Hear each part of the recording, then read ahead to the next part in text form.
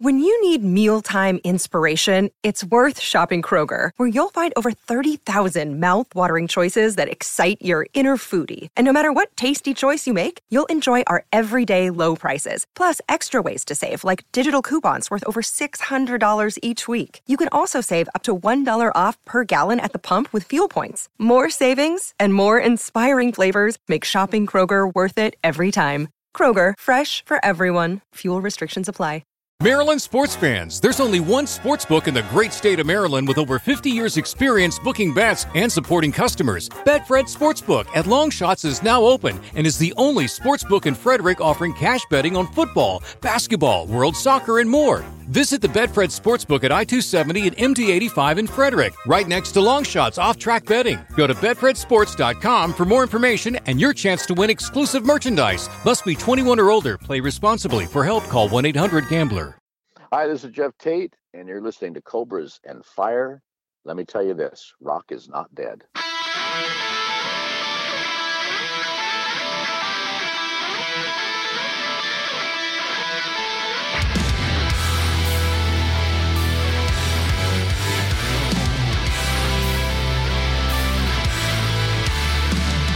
You're listening to the Cobras and Fire podcast, part of the Decibel Geek Podcast Network, featuring the very special guest, formerly of Queensryche, currently of Sweet Oblivion, a wine connoisseur, world traveler. I'm talking about Jeff Tate, people. Strap in, because we talk about his past, his present, and his future in this wide-ranging, fun conversation. Enjoy.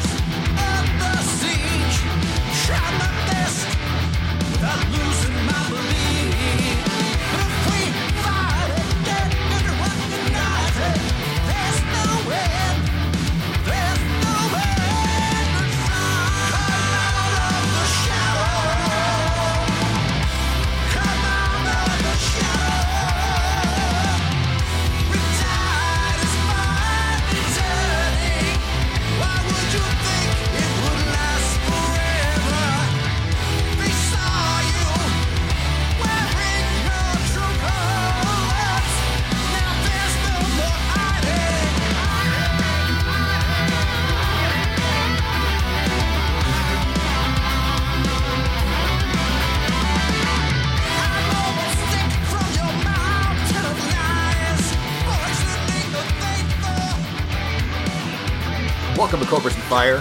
I'm your host, Bruce Cannon, and I'm joined, as always, with the Untucked Baco. How are you, sir?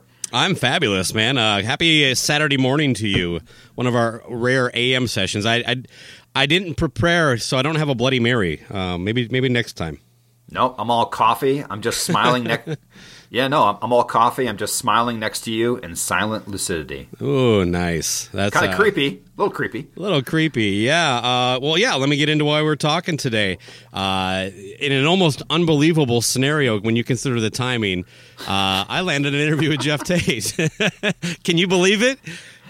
It's pretty unbelievable that you're actually interviewing him, don't you? What'd you say? Yeah, I mean, when you look at the timing of how this all came together, yes. I mean, it's almost like if I was a listener, I wouldn't actually believe it. But no, it's totally true, man. Yeah, I mean, the stars have certainly aligned for this interview. Wouldn't you say the rock gods have smiled upon us to make this happen? Yeah, I could break down the whole process, but basically our last episode went up on Tuesday, and by Thursday I had confirmation on this interview. So I have to thank Josh Toomey for a little help on this and the inspiration end. So, it's all good.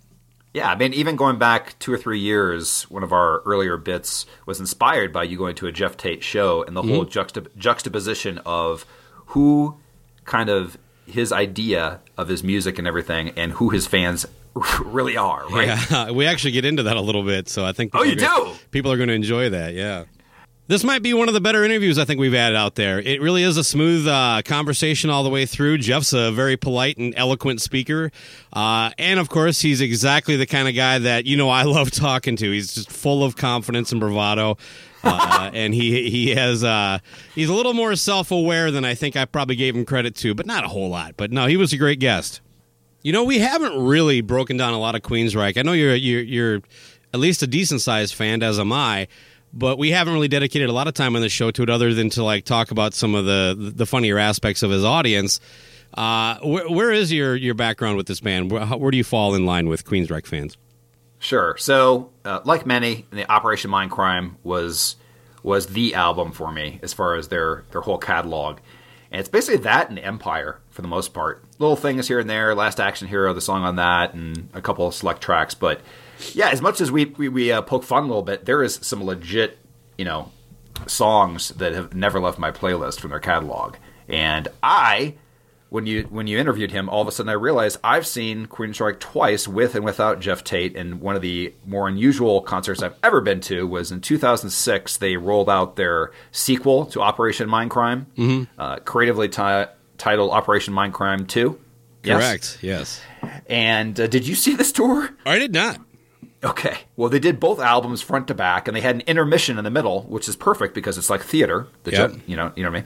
And we left as soon as the second half started. It was the crowd was like the comic book guys from Simpsons.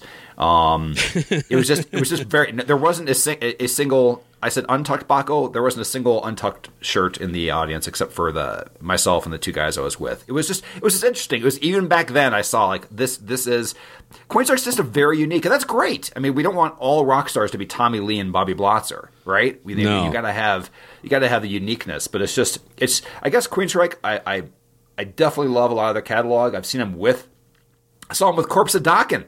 Nice. A couple years ago with their new lineup, but it's just been kind of, I don't know, they're kind of an anomaly. Just, it's something you have to sit down with like a notepad and listen to.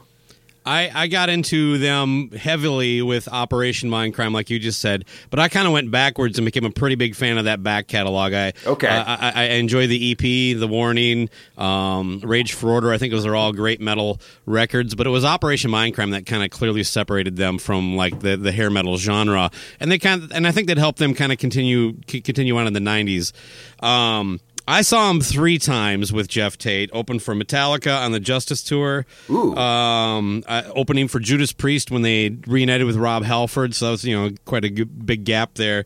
And then they played a local festival here, X-Fest, in like 2008 or 2009, and they were kind of one of the middle-of-the-day bands. So I've seen them with Jeff Tate quite a few times, plus I saw the Jeff Tate acoustic show. And then I've seen the current lineup 3 times at Grand Rock Timber. Yeah, and I'm about to see 4 years they've been there. I'm about to see them again with the Great Whites. Nice, yeah. You know what? They put on a good show, and I think the singer they have now has done a better job of kind of mimicking the Tate vocals as he's had more time doing it. So it's still a good show. I do ask him a little bit about his old band. I thought his answer was quite interesting. If you read between some of the lines, people will hear all that when the interview kicks in. Now, I assume you asked him something about Operation Mindcrime, right? Yep, that came up. Did you ask him if he was going to, for the VIPs, offer Operation Wind Chimes? That's going to be a special surprise for you. I will not tease that any further. Imagine just dangling those in the Fiat. Yeah, they're shaped like that little in the Fiat with you and I in the back seat just sitting quietly. Ding, ding, ding. All you hear is Operation Wind Chimes dangling. Yeah. And you and I getting like dings because we have to text each other because the car has to be silent. Did you also ask him if, with advances in forensic genealogy, if he has hope that they will find Sister Mary's killer? I did, but that's for our VIPs, so hit our Patreon if you want to hear that. Which we don't have one. And that is correct. But anyway, let's get to the interview. I would like to explain something to the listener. There was a technical glitch that involved me pressing record So the first 30 seconds of the interview, it starts in after I asked him. The first question I asked him was about hearing aid. So you're missing about, I don't know, 3 or 4 words of him kind of leading into it. But yeah, so if you're wondering what he's talking about when the interview just hard cuts, it's because I didn't press record. I caught it pretty quick, but I didn't. I felt like I'm like, I'm not gonna be a dick here. Like, hey Jeff, can we just stop and start over? I just decided to roll with it. I did the Gene Simmons play your face. You know what I mean? Yeah, I think a better story is the fact that you had to cut it out because there's some guy just yelling, "You can do it," over and over again. If you prefer that explanation, that's fine. The other one is that I'm an idiot.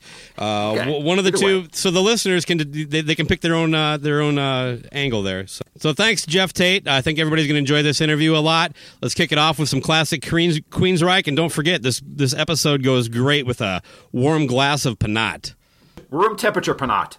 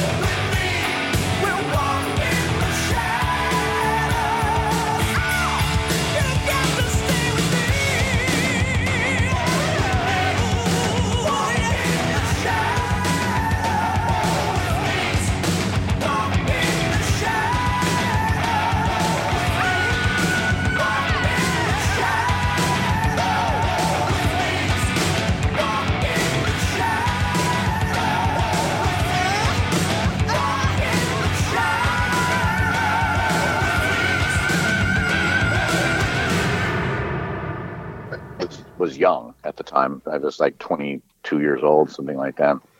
And they picked us up from the hotel and took us to A&M Records recording studio in Los Angeles. And I walk into the room, and it's just filled with all these really famous people. Everybody in hard rock was there. And I was just flabbergasted, And the next thing I know, Ronnie comes in. He goes, "Okay, well, are you ready? You know the song." I said, "Yeah, I think I got it." Takes me out to the recording place and gets me all set up with the microphone. And he goes, "Okay, well, just have a go at it, and we'll just record till we get it the way we want it, and no pressure, just have fun." And as he said that, and he left the room, I looked up, and behind the glass, I could see the control room was filled with the likes of pretty much everybody I'd ever listened to on record before. It was like, Neil Sean is in there, and Rob Halford, and Eric Bloom from Blue Oyster Cult, and Ted Nugent, and all these guys are in there listening to me sing, right? Yeah. Well, gosh, I was so frightened, so scared. I just kept my sunglasses on the whole time and just sang until Ronnie said it was good. I completely trusted it, his opinion about it. Very cool. Looking back on it now, I'm so happy that I did it, because it was a wonderful experience. I keep hearing rumors they're going to kind of re-release that in some form or another. Oh, really? That'd be cool. Nothing yet. Maybe down the line here. Speaking of Ronnie James Dio, we won't get too deep into this, but could I just get your thoughts on the hologram? Do you think that's a good thing, or do you know what I'm talking about? Yeah. I don't know. It's not for me, Mm-hmm. Not something that I would feel comfortable with, but as I've joked, I don't have any control of what my children will do after I'm gone. So I would hate to see what happens to my image when they have control, We might get a Jeff Tate hologram tour someday. Oh, yeah, probably. It's Halloween trick-or-treating in your neighborhood, Well, hopefully we're talking way down the road. Technology would be far more advanced. So, yeah, maybe you could even shake the hologram's hand, Yeah, I'm just planning on not dying. That's my plan. Outlive your children so they can't embarrass you. Exactly. Oh, man. Well, let's talk a little bit about Sweet Oblivion. I just found out about this project, I don't know, a few weeks ago when I saw a news story on Blabbermouth. This is kind of a side piece. I didn't get a lot of information on it. I got to hear the whole record, but how did this come together, basically, is what I'm asking. Oh, well, a guy at my record company that's based in Italy, it's called Frontiers. Serafino is his name. Mm-hmm. He had a protege named Simone Mullerani, who's an epic guitar player, fantastic player. And Simone was very influenced by my music. And so Serafino thought it would be fun to put the two of us together, just sort of to see if something musical could, happen. And he was right. We did a record together. And it was very fun and an unusual record to make, because it started out with very familiar territory musically.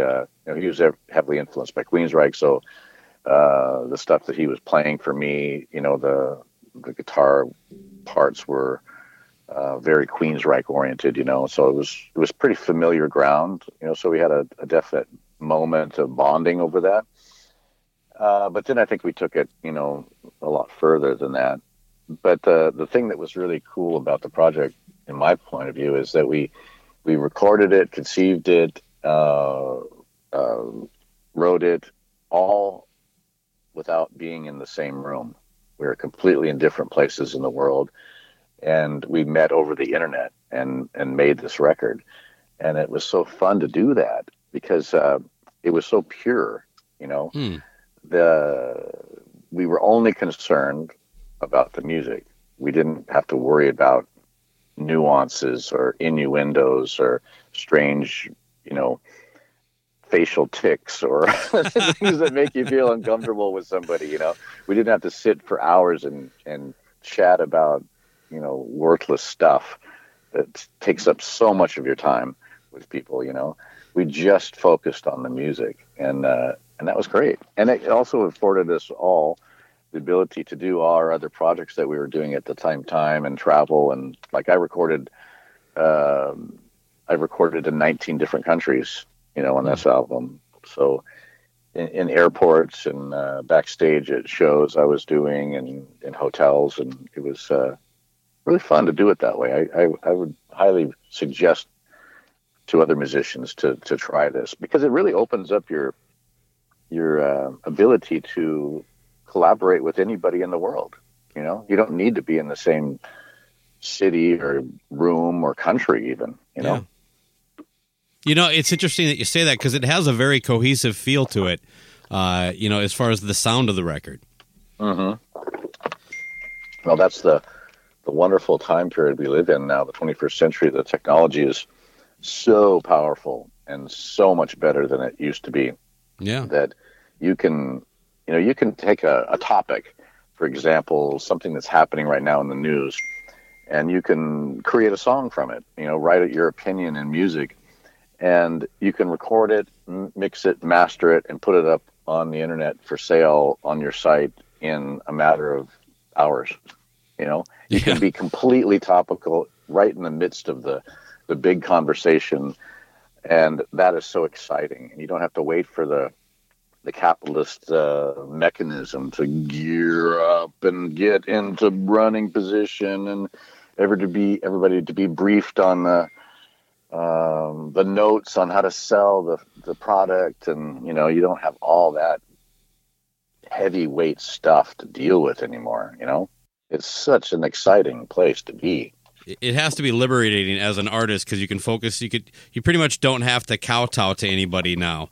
You can do exactly what you feel like doing. Exactly what you want to do. And you know, you don't have to edit your music to fit some idiot's format of 3 minutes so they can, you know, play it on the radio. And you know, he's only made up this format of 3 minutes because it's a mathematical equation that they have to adhere to so they have enough time for all their advertising to play, you know? You know, with that, what are your thoughts on the way music is now with, you know, streaming being pretty much the way, you know, taking over how people consume it versus a physical sale? I mean, the numbers aren't there in the royalties for the artist, right? No, because the artist didn't know how to do it, you know? Yeah. Nobody knew how to do it at the beginning. It needs to be modified and revamped so that the artist has a fair paycheck, basically. Yeah. You know, nobody should be expected to work for free. You should be able to make money doing what you do and be able to support yourself, you know? Yeah, of course. I mean, I'm all for it. I see some of these numbers that get thrown out there, and it's sad. It's like it seems like we don't value music as much as maybe we did, you know, 20 years ago. We don't, and it's definitely an American thing and an Asian thing as well. Okay. But Europe, it's a different story, and a lot of musicians are spending a lot more time working in Europe now and living in Europe because it's much more acceptable there.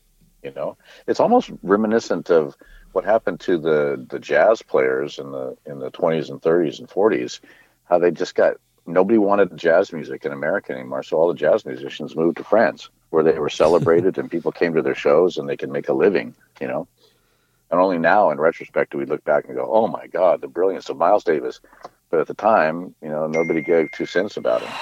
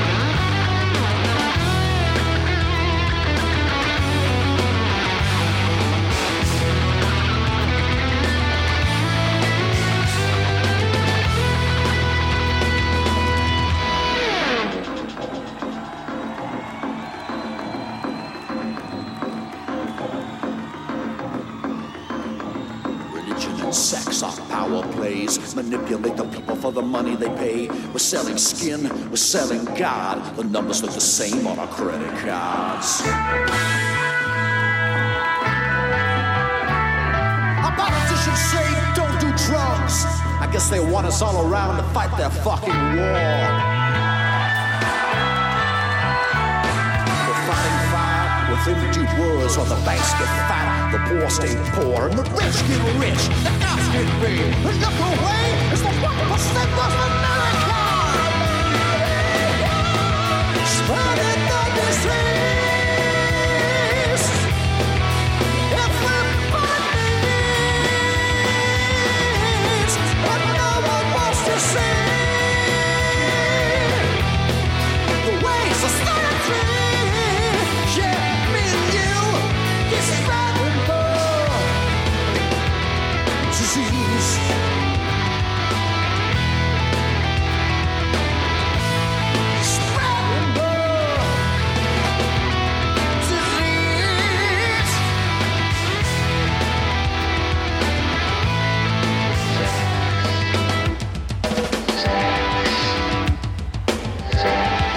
Switching gears a little bit, I caught your show in St. Paul a couple years ago. You were doing that acoustic, the whole story thing.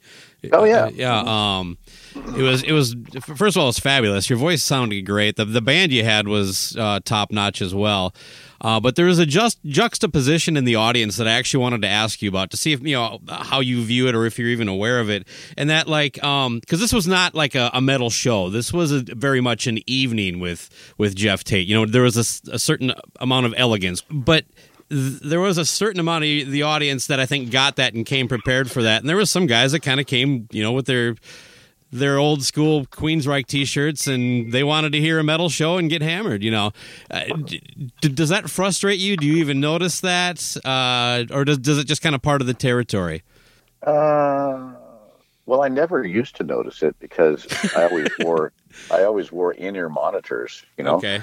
And I didn't have the audience in my mix. I just had the music, and me. So no, I never could hear what anybody else was saying, except for that tour. Yeah. It was the first tour I had done using speaker wedges, the old school kind of speaker wedges. And I wasn't wearing in-ear monitors, so I could hear people talking and carrying on conversations. And I was actually quite shocked that people talk during a performance. That's like crazy to me. Why on earth did you pay money to buy a ticket to see an artist perform and to hear the artist perform, but you're talking over the top of them? That doesn't make sense to me. It's like, what's going on? What happened in the world? I was tuned out and listening to myself, what happened? I don't remember us doing that anymore back in the day, but maybe that's why, we played so damn loud, was to drown out all the people that were more interested in talking about themselves,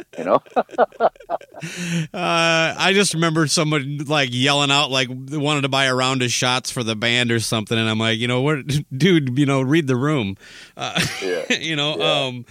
Oh, can I get you a spotlight, sir? Oh, yeah, okay. Exactly. Well, I just felt like, you were giving a very intentional performance. This was not meant to be a club rock and roll show. You were right in front of us, and it was very intimate. And it was amazing. I loved it. It was one of my favorite shows, I've ever seen you do. But it was like, man, if I was, it was bothering me. I'm like, it had, I was just curious how you felt about it. So thanks for getting into that a little bit.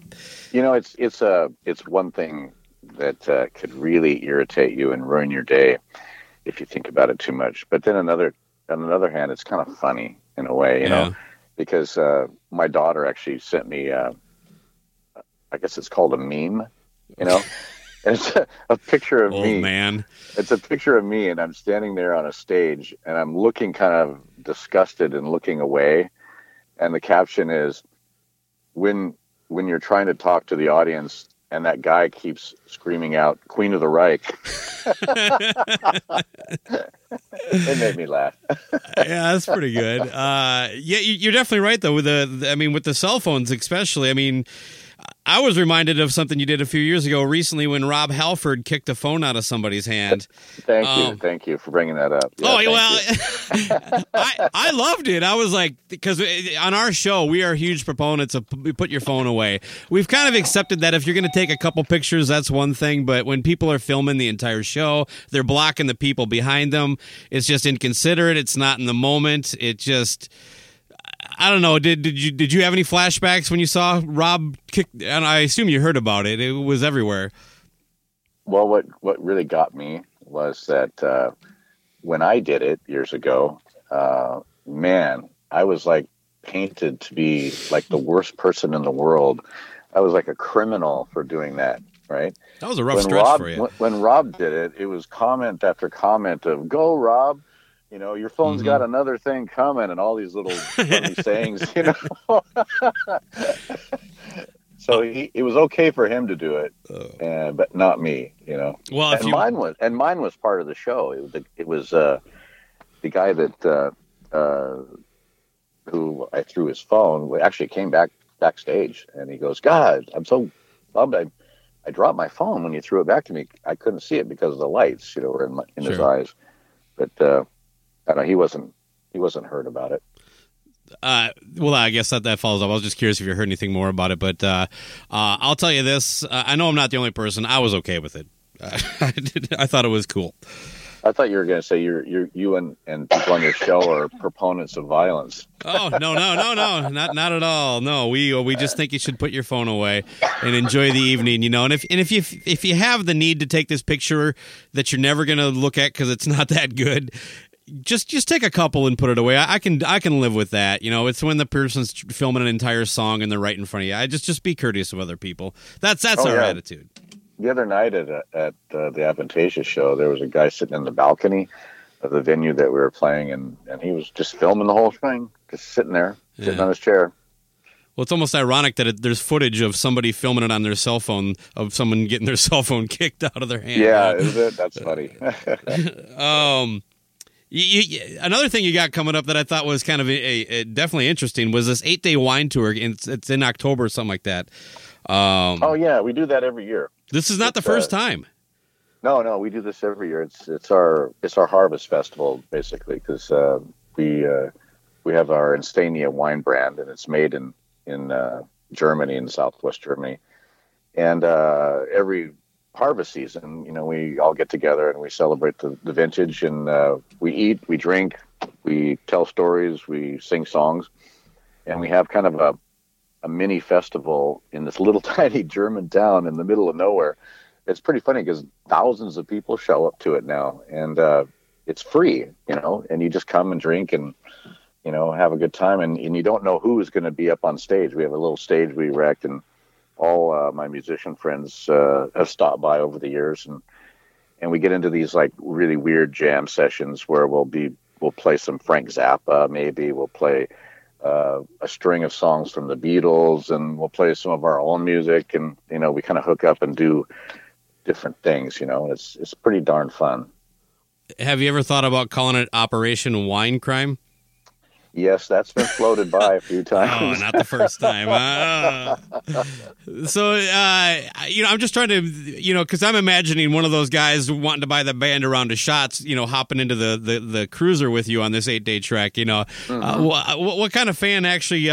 Because your name's attached to it. Obviously, that's the draw for anybody that would go on this, right? I mean, well, a lot of people want to come to Europe, for example. They want to go to France, but they're just really hesitant about it because they're unfamiliar, and it's a different language, it's different culture. They've never been there, they don't know where to go. And this is an example of a trip where you're basically on a guided tour by somebody who knows the place. And that's you, right? That's me. All right. And I've been there a whole lot. I know all the cool places to go. I know what things to avoid. And so you're going to go and you're going to have a really good time. You're going to be probably inebriated the whole time, but that's cool. You know? Are we actually, like, are you driving? I do on some days. Yeah. Okay. the days I don't drink. Okay. That was assumed, but is it like a van or a couple cars, or what do you do? I'm just trying to picture this whole thing. We've got like a Mercedes Sprinter van, and it's pretty comfy and cushy and safe and fun, and but yet it's me driving. Yeah. So you got that. Yeah. How drunk are we talking? Are people taking shirts off at the end of the night, or? Oh, it gets kind of crazy. Yeah. Okay. It's one of those things that it's always different because it's always different people and group dynamics are always different. We do an Ireland trip, and we do the one in Germany and France. It kind of goes where the winery is located is in the corner of Germany, France, and Switzerland, right there in that little corner. So you get to see Switzerland, you get to see France, and you get to see Germany all on the same trip. And then we have an Italian trip that we do as well that's centered around Rome and the environment around Rome, the countryside, which is really kind of pretty cool too. And so these are people that you don't know, right? These are, No, it's people that I don't know, but after the week, we definitely know each other. In fact, some people have been to both, been to the winery tour, and some people have been on the Irish tour already. Have you ever been on one where you're like, I really hope that guy doesn't book the other tour? No, actually, really, people are very cool. They're older, people now, so it's not like they're, young kids, that kind of thing. It's mature people who, want to see some of the world and want to have a guided trip and have a unique time, and we have only musicians involved. So, that are on the trip with us. So you're getting, there's all kinds of music, traditional music, modern music. We do a recording studio day, where we take them to the recording studio and we work on one of my songs at that time. Oh, kind of nice. And some people that can sing have sang on a track that I have, and some people that can play guitar, we'll give them a shot at a guitar line, or a drum part if they play, And some people don't play at all, but they just want to hang out and see how the whole thing works, which is fun too. Well, I'll book it once we're done talking. It goes over my birthday, so happy birthday to me. I'm sure it's all good. It's a great way to spend your birthday. We've had a few people that have signed up on their birthdays. Absolutely. Yeah, we have a big party.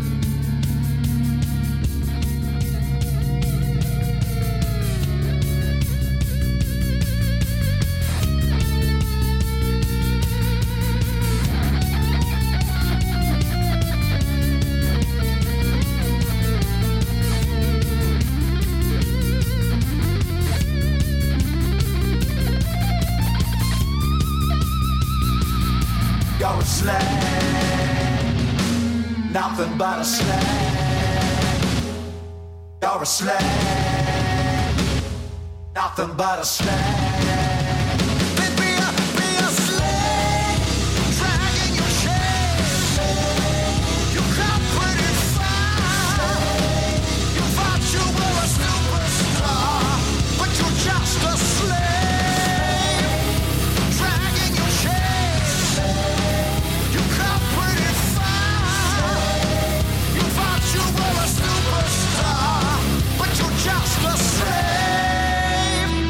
Talking to Geoff Tate, so I have to ask you about the record Operation Mindcrime.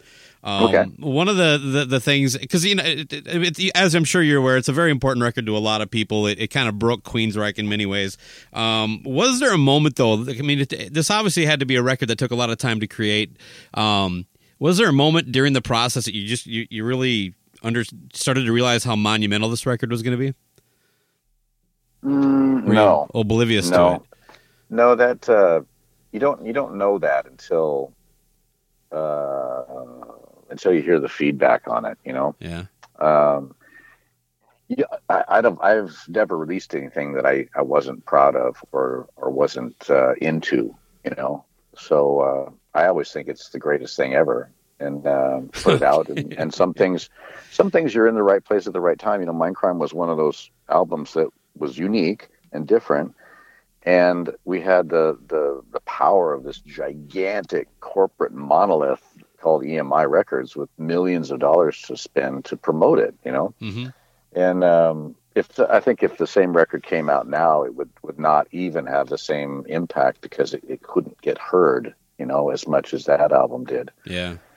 And that's the problem with the way things work nowadays, is that you are really limited on, you know, your reach. You know, like I have a heck of a reach because I've been doing it for so many years. For the history, much more than say a new younger band coming out because they don't have an audience yet, you know. So I have a larger, you know, more panoramic reach, you know, to when I release something. And so I guess my point is that, you know, we all, I think as a band, if I can speak for them, I think all of us were very proud of that record and loved it. And I'm continually surprised at how affecting the record was to people, you know. I mean, it seemed like Nostradamus now with the way the world is looking. So that's what I've heard that before from people. Yeah. But you know, it's it just did the 30-year anniversary tour of Mindcrime record that has 2 more weeks left on the East Coast coming up here in end of June. But it was, you know, 19 country tour. Took over a year to complete. And I still get calls from promoters, you know, wanting to, you know, book that show and for me to keep playing it, you know. And I keep saying, well, I have to end it, you know, I have to stop. Yeah. It's been over the time limit now, you know, I got to do something else. But it's hard to say no, you know, because so many people like that record and want to hear it still. And I'm very pleased and happy about that. And it was a bit of a slow grower out of the gate, if I recall right. It broke about a year later, right? Yeah, you know, for most people, I think, 1, they didn't quite understand what it was. 2, they had less of a chance of understanding what it was because all the lyrics to the album were printed like incredibly small, like smaller than like on a medicine bottle. You know? Yeah, I had the cassette. Trying to flip that little sucker out, but you couldn't. It was impossible. But yeah, it definitely one thing I think that really helped you guys as far as going forward from that point. It made a very clear definition between Queensryche and a lot of the bands that you were kind of lumped in at the time, more of the party rock kind of hair metal bands. You know, you guys were more of a musician's band, really, and that kind of separated you, I thought. Perhaps it did. Yeah. You know, we were the kind of band, we opened up for everybody. We were like a professional opening act for most of our career. Yeah. Actually. So we were associated with you know, bands as diverse as, you know, Bon Jovi to Judas Priest, you know, to Iron Maiden, you know. I mean, those are pretty different bands, you know, different kinds of music there. Yeah. But we toured with all those people. Rat, you know, Twisted Sister, for God's sakes. Not a fan? Oh no, I love those guys. But Okay. their music is quite different, and their whole message is quite different than ours. No, Twisted Sister was one of the first bands we ever toured with, and they treated us incredibly and very kind to us. And just a couple years ago, we showed up at a festival in Madrid, Spain, without our gear. It didn't make it. And Twisted Sister were kind enough to give us guitars and amps so we could do our show. Right on. Yeah. A few months back, I read in I don't know if it was an interview that was reprinting an audio interview, but something along the lines of you thought you had one or two more records in you. Is Sweet Oblivion one of those two records, or do we got a couple more coming? I've got enough for a couple more now. Yeah. I just have to kind of put the finishing touches on things, which I hope to do over this next year. Would they be like a Jeff Tate solo or? Yeah, I don't know how I'm going to categorize them yet. I honestly don't know if I'm going to release them as an album or two albums, or am I going to do individual songs? That's always very attractive right now. Yeah. So I don't know. I just haven't made up my mind yet. My only question regarding your former band would be, you guys obviously worked together for a long time before the breakup, which, there's plenty of details out there if people want to get into that. I'm just curious, Jeff, has time healed any wounds with you and your former bandmates? Oh, I don't know. I couldn't speak for them. I could tell you that we have had one meeting, and that was me instigating it. And I was on tour last year with Avantasia, and we were headlining this festival in Barcelona. And I was with my friend Ronnie Atkins from Pretty Maids, and his band Pretty Maids was going to be playing in the afternoon, so I went out to watch him play. And when I got to the site, someone said, "Hey, your old band is playing." And I could hear what sounded like me singing, and I thought, oh, God, I better go check them out. So I went and checked them out, and I went up to each guy afterwards and said hi. But they haven't reached out, and they haven't returned communication of any kind. So it's pretty much dead in the water, That's too bad. It's such a shame to see what's happened to them now. I mean, they don't have Scott anymore. They don't have me. They don't have Chris. They just have the rhythm guitar player and the bass player now, Yeah. Well, that's too bad. I mean, as fans, we all want everybody mom and dad to stay married forever. You know what I mean? I was telling Chris the other day on the phone. I said, maybe we should start a Queensryche tribute band, me, you, and Scott. What do you think? Oh, well, yeah, I think it's a great idea. Is Operation Mindcrime going to be something that you just mentioned it a little bit ago, but is that a band or is it just like you presenting the album? How would you categorize that? Is that like something that we can see a record from, or? Well, under the name Operation Mindcrime, I released 3 albums. The Key, Resurrection, and what was the last one called? And another one, the last one. I can't remember what it's called right now. I did 3 albums under that name, and then that's the end of the project. I think it's the end of the Operation Mindcrime project for now. All right. Tell us what Jeff Tate's got lined up for the rest of the year. We touched on a couple things, but did I miss anything? I am just touring. I'm doing some dates on my own in June and in August in the UK, and then I'm planting myself in France for the summer, finishing up a bunch of songs that I've been working on, and maybe making an album. I'm not sure. Okay, but that's pretty much it. I'm just mostly touring. And any chance at some point down the line, maybe you'll throw together another one of those kind of acoustic shows I saw? I hope so. I honestly, I truly loved that show. It was wonderful experience playing with different kinds of musicians, who played more, different instruments. I had a cello player and a violin player, a mandolin player. I like that kind of combination quite a bit. I like hearing my music played in a real stripped down way, Yeah, it worked great. Which is kind of like a return to the way it starts out, because every song I've ever written has started out either on piano or acoustic guitar, and then it gets built up from there, you know. So this was kind of a way of presenting it in its infancy, you know, kind of stripped down version of the way it started. Well, if you do it again, I definitely recommend it to anybody listening to go check it out, but it wouldn't kill you to put a button-up shirt on if you go. And anyway, Jeff, this has been a pleasure. I've been a fan for a long time. Thank you for your time, I guess, you know? Oh, I enjoyed it. Yeah, thanks for having me on, and hopefully we'll do this again, and hopefully sooner than 3 years from now. Right on. And you enjoy the rest of your evening, and have a good summer. I will. You too, man. Take care. See you, man. Bye-bye now.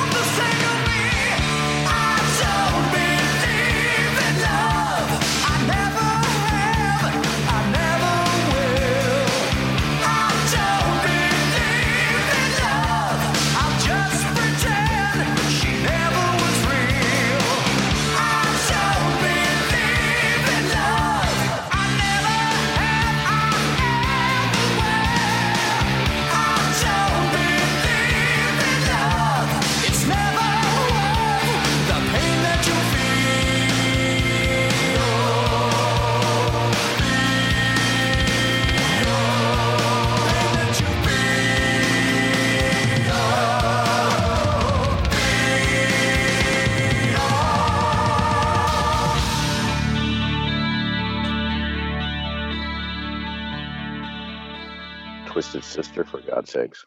Give your kitchen the upgrade it deserves with Clearview Cabinetry. Clearview Cabinetry starts as a kitchen built for now and grows with you as life changes. It's flexible by design with full access cabinet construction, so you can go from doors to drawers for storage that works when you need it. Get an appointment-free design consultation and explore all our cabinet options on display in our kitchen showroom and save big money now at Menards. Save big money at Menards. With classes in crisis communication, influence, and data presentation, Gonzaga University's online Masters in Communication and Leadership equips you with the tools you need to communicate clearly and encourage creativity in any industry. Concentrations in digital media, strategic communication, and global leadership allow you to customize your degree. Visit gonzaga.edu/communication and learn why a master's degree from Gonzaga can help you take your career to the next level. That's gonzaga.edu/communication. It's NFL draft season, and that means it's time to start thinking about fantasy football. FantasyPoints.com features industry-leading experts and prognosticators using proprietary hand-charted data to help you score more fantasy points. FantasyPoints.com is the place to go for whatever kind of fantasy football you play. Whether you play fantasy football, daily fantasy sports, or do a little bit of everything, Fantasy Points has the meticulously researched content to guide you to victory. And why wait for the fall? Fantasy Points also covers the new spring football league, the UFL. Join the guru, John Hansen, Scott Barrett, Joe Dolan, and other massive names in the fantasy football universe with an exclusive offer. Use code Pantheon for 15% off any Fantasy Points package, including the all-in package, with access to every article, tool, and data nugget that Fantasy Points has to offer. That's FantasyPoints.com and code Pantheon for 15% off at Fantasy Points. FantasyPoints.com, code Pantheon. Score more fantasy points.